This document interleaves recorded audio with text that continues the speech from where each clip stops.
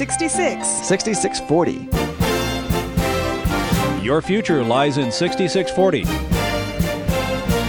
66 books by 40 authors, and yet we now discover it's an integrated message system from outside our time domain. Welcome to 6640, the ministry outreach of Koinonia House and Koinonia Institute. Today's Bible teacher is Chuck Missler, connecting the Bible to your life and the world around you. In today's study, Chuck begins his teaching on the book of Isaiah, chapters 54 through 59.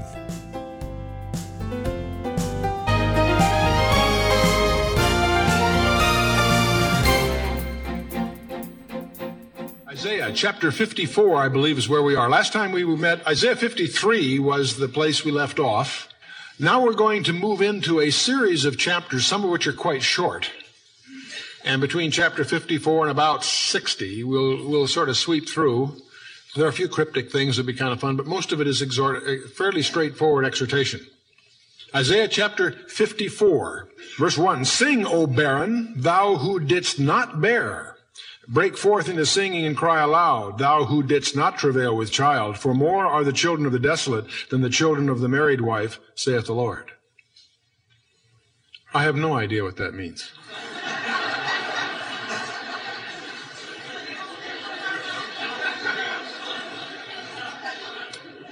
Now, Schofield and others will have notes in your study Bible pointing out that Israel is the restored wife of Jehovah.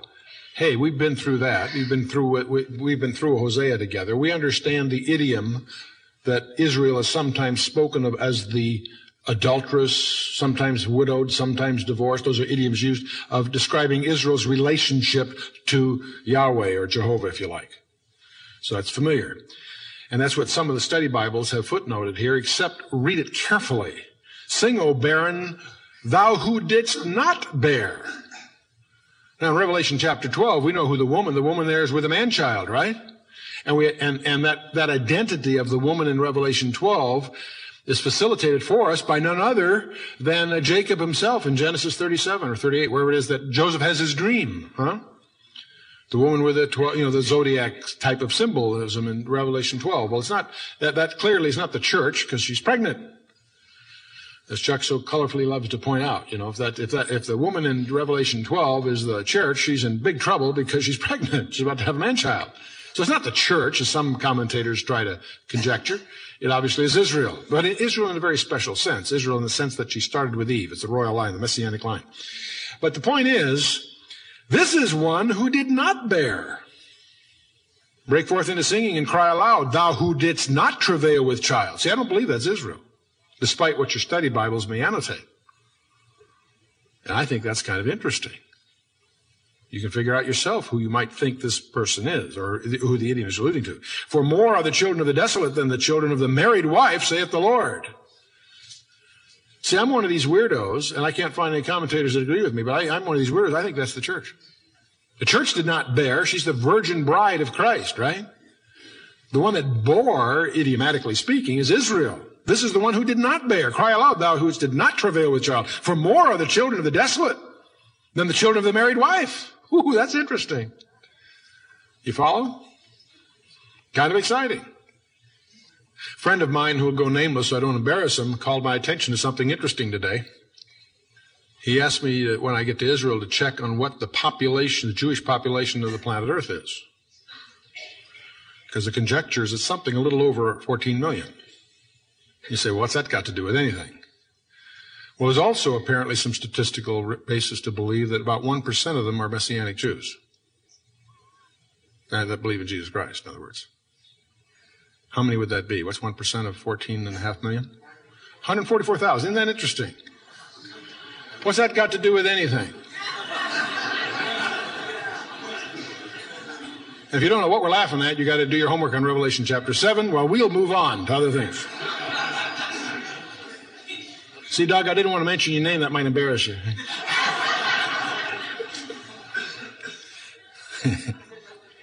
Okay, verse 2. "Enlarge the place of thy tent, and let them stretch forth the curtains of thine habitations. Spare not. Lengthen thy cords, and strengthen thy stakes. For thou shalt break forth on the right hand and on the left, and thy seed shall inherit the nations. and make desolate cities to be inhabited. Fear not, for thou shalt not be ashamed, neither be thou confounded, for thou shalt not be put to shame, for thou shalt forget the shame of thy youth, and shalt not remember the reproach of thy widowhood any more. For thy Maker is thine husband. The Lord of hosts is his name, and thy Redeemer, the Holy One of Israel. The God of the whole earth shall he be called. You may have noticed Isaiah is really shifting gears here. You see, he's no longer just focusing on Israel or Jerusalem and so forth. You notice the scope here has been very, very broad. Yes, in fact, the married wife of Jehovah is alluded to here, and yes, thy Maker is thine husband. Fine. But notice the idioms he's using. The Lord of hosts is his name, thy Redeemer, the Holy One of Israel. But more than that, the God of the whole earth. Those phrases are not that common in the Old Testament. They do occur. Nebuchadnezzar used it of the God of Daniel, and so forth. The Most High God in broad terms. But this is one of those places that the more you know your Old Testament, the more it catches your ear here to notice this. And there are some plurals here. It's Elohim and so forth, but we'll move on. Verse 6, the Lord hath called thee like a woman forsaken and grieved in spirit, and a wife of youth when thou wast refused, saith thy God. For a small moment have I forsaken thee, but with great mercies will I gather thee. For a small moment have I forsaken thee. God has set aside Israel for what he would call a brief period. Now, if you're Jewish, you'd figure it's not so brief. It's been 19 centuries. But the point is, from God's point of view, yes, he set Israel aside. Jesus announced that in Luke 19, when they failed to recognize his presentation of himself as the Mashiach Nagid, the Messiah, the King. The fulfillment of the very prophecy that Daniel had given him, it had been given by Gabriel. A milestone 173,880 days earlier, almost 5 centuries earlier, was the trigger point that was to predict the exact number of days upon which Jesus was to present himself as the Messiah, the King. And he fulfilled it to the very day, we now discover. And in fact, he held him accountable to know that. Because you did not recognize this thy day, he says. This is all in Luke 19 if you want to review it sometime. Point is, he said, now these are hidden from thy sight. How long are they hidden, we ask ourselves. Paul answers the question in Romans 11:25. Israel is blinded until the fullness of the Gentiles be come in. But the main point is God is not through with Israel. He's once again going to deal with Israel. He says so all through the Old Testament and all through the New Testament. And it amazes me to discover the Reconstructionists and others hammering away today within the body of Christ this idea that Israel is over, that the promises of Israel are devolved upon the church. Wrong. Heresy. Jesus calls it heresy in Revelation 2:9 and 3:9. He attributes it to the synagogue of Satan. God is not through with Israel yet. In fact, he's going to deal with the world primarily through Israel once the church is out of here. That's their role. That's their destiny. And they will fulfill that which God originally called them to be that witness. For a small moment I have forsaken thee, but with great mercies will I gather thee. That verse alone, among thousands of others, totally rebuts the Reconstructionist doctrine. But it's interesting that there is a gap in God's reckoning of time as far as Israel is concerned. And this alludes to that gap. For a small moment I have forsaken thee, but with great riches I will gather thee. It's a gap. The gap shows up in Isaiah 61. We'll deal with it when we get there, when the very verses that Jesus Christ read from Isaiah when he declared his mandate, opening his ministry in Nazareth, synagogue of Nazareth, in Luke chapter 4. We'll deal with that when we get there. The gap is there. The gap is in Daniel 9 between verses 25 and 27. Verse 26 describes a gap between the 69th week and the 70th week. The 69 weeks being contiguous, but there's a gap before the 70th week. Because indeed, God's reckoning of time, as far as Israel is concerned, is set aside for a space of time. That space of time is almost over. How do we know that? By all kinds of things on the horizon. Every prophecy having to do with Israel, Jerusalem, the temple, Babylon, Magog, Russia, Europe, are all being positioned to fulfill that detailed scenario that God has laid out. The gap is about over. The church period that we've taken for granted for 19 centuries is about to be wrapped up. It's not going to be business as usual. The world will think so, buying, selling, marrying, what have you, like the days of Noah, but they're in for a big surprise. And that may happen at any moment. And the more you study prophecy, the more you can begin to realize that it's whether it's next week or next year or even 5 or 10 years, it's not a long time away. It's happening. This gap occurs. I actually made a list of these gaps where these occur in the Scripture, and interestingly enough, there's 24 of them. And if you're mystical in terms of the 24 elders in Revelation 4, the number 24 is intriguing because that unique number points to a group that are kings and priests. The priests in Israel were Levites. The kings in Israel were from the tribe of Judah. Kings and priests were separate in Israel. There are 3 exceptions to that. Melchizedek in Genesis 14 is a peculiar person in history because he uniquely was a king and a priest. And even that would disappear into obscurity if it wasn't for Psalm 110 and, more importantly, the Epistle to the Hebrews, which makes a big thing of the fact that Jesus Christ is a king and a priest, not after Aaron or Judah, but rather after the order of Melchizedek.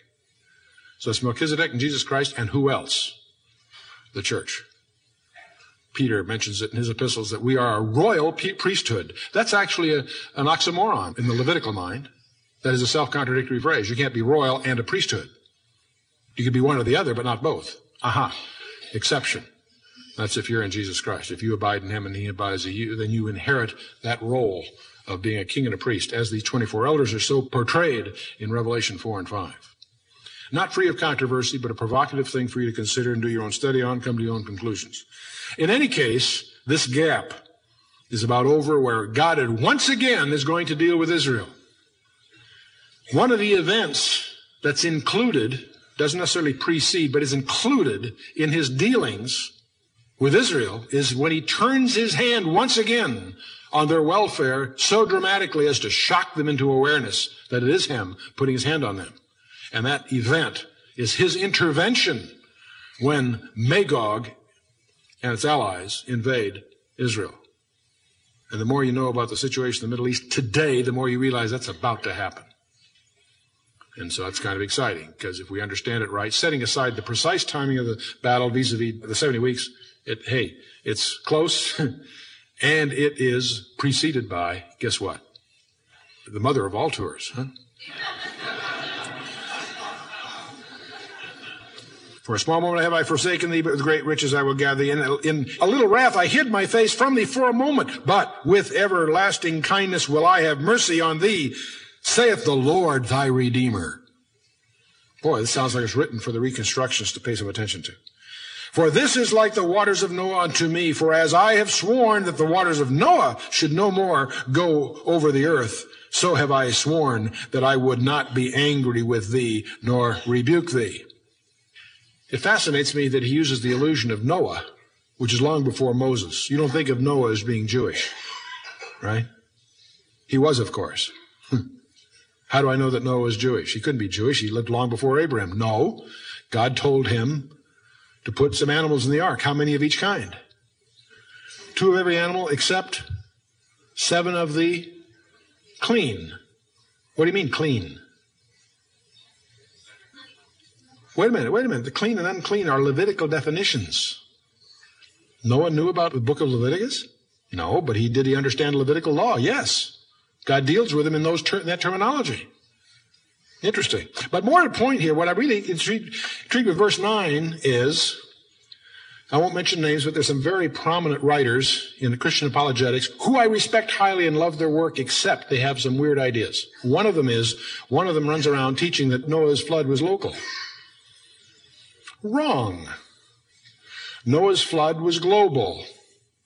Now you can tell that by doing a little geological homework, but aside from that, the Scripture says so. How does it say so? Noah was given a rainbow, remember? Remember the story? Genesis 7 or 8, wherever it is, right? Or 9. The rainbow, right? What was the rainbow to confirm? A promise. What was the promise? That I'll never do that again, right? Gave him a rainbow. If Noah's flood was a local flood, God didn't keep his promise because there have been lots of local floods. See? Does God keep his promises? I think so. Huh? Well, that was the promise to Noah that he was going to keep, that he wouldn't do whatever it was again. So whatever happened in Noah's flood was unique. It was a global flood. And by the way, it says so right here, you see. It says, very simply, the waters of Noah should no more go over the earth. So have I sworn that I would not be angry with thee. Anyway, moving on. One small point that I like to suggest. When you talk Israel in the theological sense, I'm not talking about the ethnic sense or the national sense, because in that sense, we view Israel starting with Abraham, or in some sense would say the nation started from the exodus of Egypt. I understand that. But in a messianic sense, Israel as the channel through which God fulfilled his word.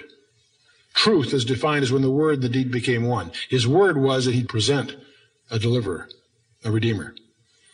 Truth was when that was incarnate, The word and the deed became one. But the point is, that promise did not start with Abraham or Moses or Joe. It started with Adam and Eve.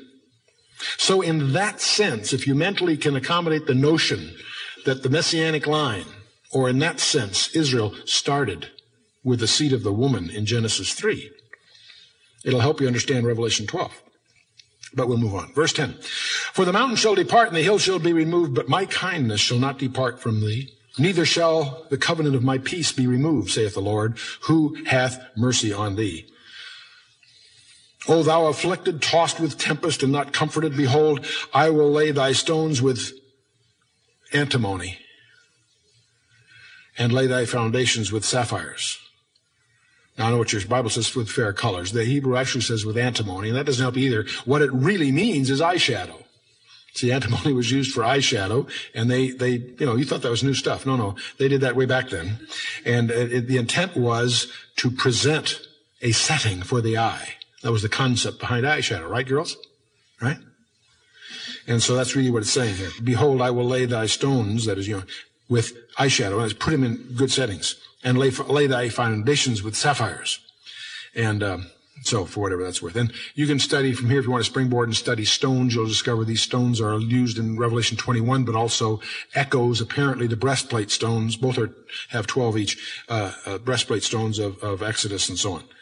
But that's another study. I'll let you just run with that one on your own. Verse 12, and I will make thy windows of agates, and thy gates of carbuncles, and thy borders of pleasant stones. And all thy children shall be taught of the Lord, and great shall be the peace of thy children. In righteousness shalt thou be established. Thou shalt be far from anxiety. The word to King James is oppression, but the word really means anxiety. For thou shalt not fear, and from terror, for it shall not come near thee. Behold, they shall surely gather together, but not by me. Whosoever shall gather together against thee shall fall for thy sake. Behold, I have created the smith that bloweth the coals in the fire, and that bringeth forth an instrument for his work. And I have created the water to destroy. No weapon that is formed against thee shall prosper, and every tongue that shall rise against thee in judgment thou shalt condemn. This is the heritage of the servants of the Lord, and their righteousness is from me, saith the Lord. Well, there's a lot in that sweep. Obviously, a lot of it's alluding to the kingdom time in terms of Israel, but there's a lot of interesting doctrines here. Their righteousness is from me. That's not a New Testament idea or some fabrication of Paul. That's from the beginning to the end. God arranging situations so that he has justification in imputing his righteousness to us. How? By having Jesus Christ paying our bills. All that doctrine is buried behind this language if you want to dig it out. You see, this is the heritage of the servants of the Lord, and their righteousness is from me, saith the Lord. So you and I never pray for justice. We don't want justice. God may require it. We don't want it. What we want is mercy. Justice was be giving us what we deserve. We want it. No, thank you. We want mercy. And he can impute it to us and still not violate his righteousness. See, we don't want to have a basis of leniency. We want a basis of righteousness. Whose righteousness? His, not ours. That's what Christ is all about. That's what the cross is all about. Chapter 55, Ho, everyone that thirsteth, come to the waters, and he that hath no money, come, buy and eat. Yea, come, buy wine and milk without money and without price.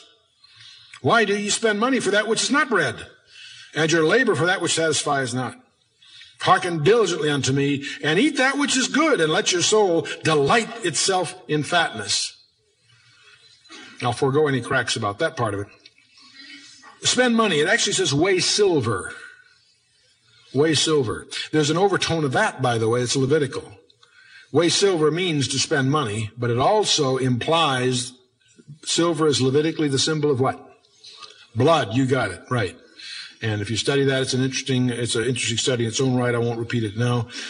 But the tabernacle rested on the sockets of silver. It rested on blood. The tabernacle spoke of Jesus Christ. Even Judas acknowledged this when he threw the 30 pieces of silver on the temple floor and said, "Behold, I have betrayed innocent blood." If you do a concordant study of silver, you'll find it Levitically is linked to the concept of blood. Now, it's interesting. How can you enjoy these things that are bought without price? Because they're made available to us by his death. Chapter 55 has to follow chapter 53 conceptually. Because chapter 53 provided the basis by which you and I can have these things available, namely by the death of Jesus Christ. Let your soul delight itself in fatness. It's interesting the contrast that's implied here. See, why do you spend money for that which is not bread? That is, in other words, that which does not satisfy. And isn't that what we do? All of us, chasing left and right, spending our money on things that we'd hope would satisfy our appetites, but over every appetite, you know it won't end. Whatever it is. I don't care whether it's Ferraris or sex or alcohol or drugs or whatever. I'm not putting Ferraris in that guy. I mean, whatever it is that draws you, it somehow never finishes, does it? See, your labor for that which satisfieth not. Hearken diligently unto me, and eat that which is good, and let your soul delight itself in fatness. Incline your ear, and come unto me, and your soul shall live. And I will make an everlasting covenant with you, even the sure mercies of David. Ho, everyone that thirsteth. This almost echoes John 7, doesn't it? The living water. The only thing that does satisfy. How slow we are all to learn that. Yours truly included. I've spent, 30 years as an executive putting companies together and turning things around and making millions one time, losing it the next because I'm sort of a wild man. But the point is, done it all. I've done it all. Boats, cars, planes, you name it. I've been through it all. It's interesting. In this last year where I've been in a full-time ministry, I've worked harder, been more broke, and never been happier. God is so great. No, I appreciate it. It fascinates me to look back, even on the grand adventures that God allowed me to have. They've been fun. I can't kid you, they've been fun. But I look back and it doesn't matter. You know, companies that are saved, that are now employment, great, but you discover no one really cares. And yet you share some scripture with someone that changes their life, and they come back to you 15 years later with tears running down their cheeks. You know, it's interesting what's real. And how slow we are to learn what's real. You know, I've taught the Bible studied for 40, taught for 20. And even these lessons, it took me, just the last couple of years to really get through my thick skull. Praise God. Anyway, verse 4. Behold, I have given him for a witness to the peoples, a leader and a commander to the peoples. Behold, thou shalt call a nation that thou knowest not, and nations that knew thee not shall run unto thee because of the Lord thy God, and for the Holy One of Israel, for he hath glorified thee. And indeed, the whole world will acknowledge the Lord, but also Israel will have that unique relationship with him. And that's what he's highlighting here. Interesting. It mentions the sure mercies of David. The word really implies promises of David. And the primary one is that the Messiah would come from his seed and that he would sit on David's throne and it'd be an everlasting kingdom. See, there's some very unique promises. When you say the mercies of David or the promises of David, you and I cling, of course, to many promises of Jesus Christ as the Messiah or our Redeemer, our Savior. But what's illuminated here or focused on here are the unique relationships to Israel. You see, the promises to David are that the Messiah would be from his seed, eligible for his throne, and set up a kingdom forever. Not some kind of fuzzy never-never-land thing, but a literal kingdom on the literal throne of David. And how we have a tough time really appreciating that. Verse 6, seek ye the Lord while he may be found. Call ye upon him while he is near. Wait a minute, friends. That implies something rather serious. That implies he's not always findable. If you hear his voice, if he's calling you, if he's touching your life, You need to respond because he won't always do that. Seek the Lord while he may be found. Circumstances can change that. Your attitude can change that. Your lack of openness to him can change that. Seek ye the Lord while he may be found. Call ye upon him while he is near. Let the wicked forsake his way, the unrighteous man his thoughts, and let him return unto the Lord. And he will have mercy upon him and to our God, for he will abundantly pardon. Again, Isaiah does this so often. Are those in juxtaposition, or are those two people? You can argue both ways linguistically. Let him return to the Lord, and he will have mercy upon him, and to our God, for he will abundantly pardon. It's a typical Hebrew structure to put two things in the same thing, say it twice. Or, maybe we've got two persons of the Trinity here. I'll let you take your pick. We'll move on. For my thoughts are not your thoughts, neither are your ways my ways, saith the Lord. How glibly we say that, and yet how slow we are to really appreciate that. God doesn't do it the way we want it done, right? Have you noticed that? You've been listening to 6640, the ministry outreach of Koinonia House and Koinonia Institute. Today's Bible teacher was Chuck Missler, teaching through the book of Isaiah. Download the new K-House TV app to access an ever-growing collection of free resources. Visit the Apple or Android App Store or search K-House TV on your Roku or Fire TV streaming device. Thank you for listening to 6640 and for your continued prayerful support of this ministry. Until next time, as we continue this series, may God bless you with the knowledge of His Son, Jesus Christ, as you study His Word.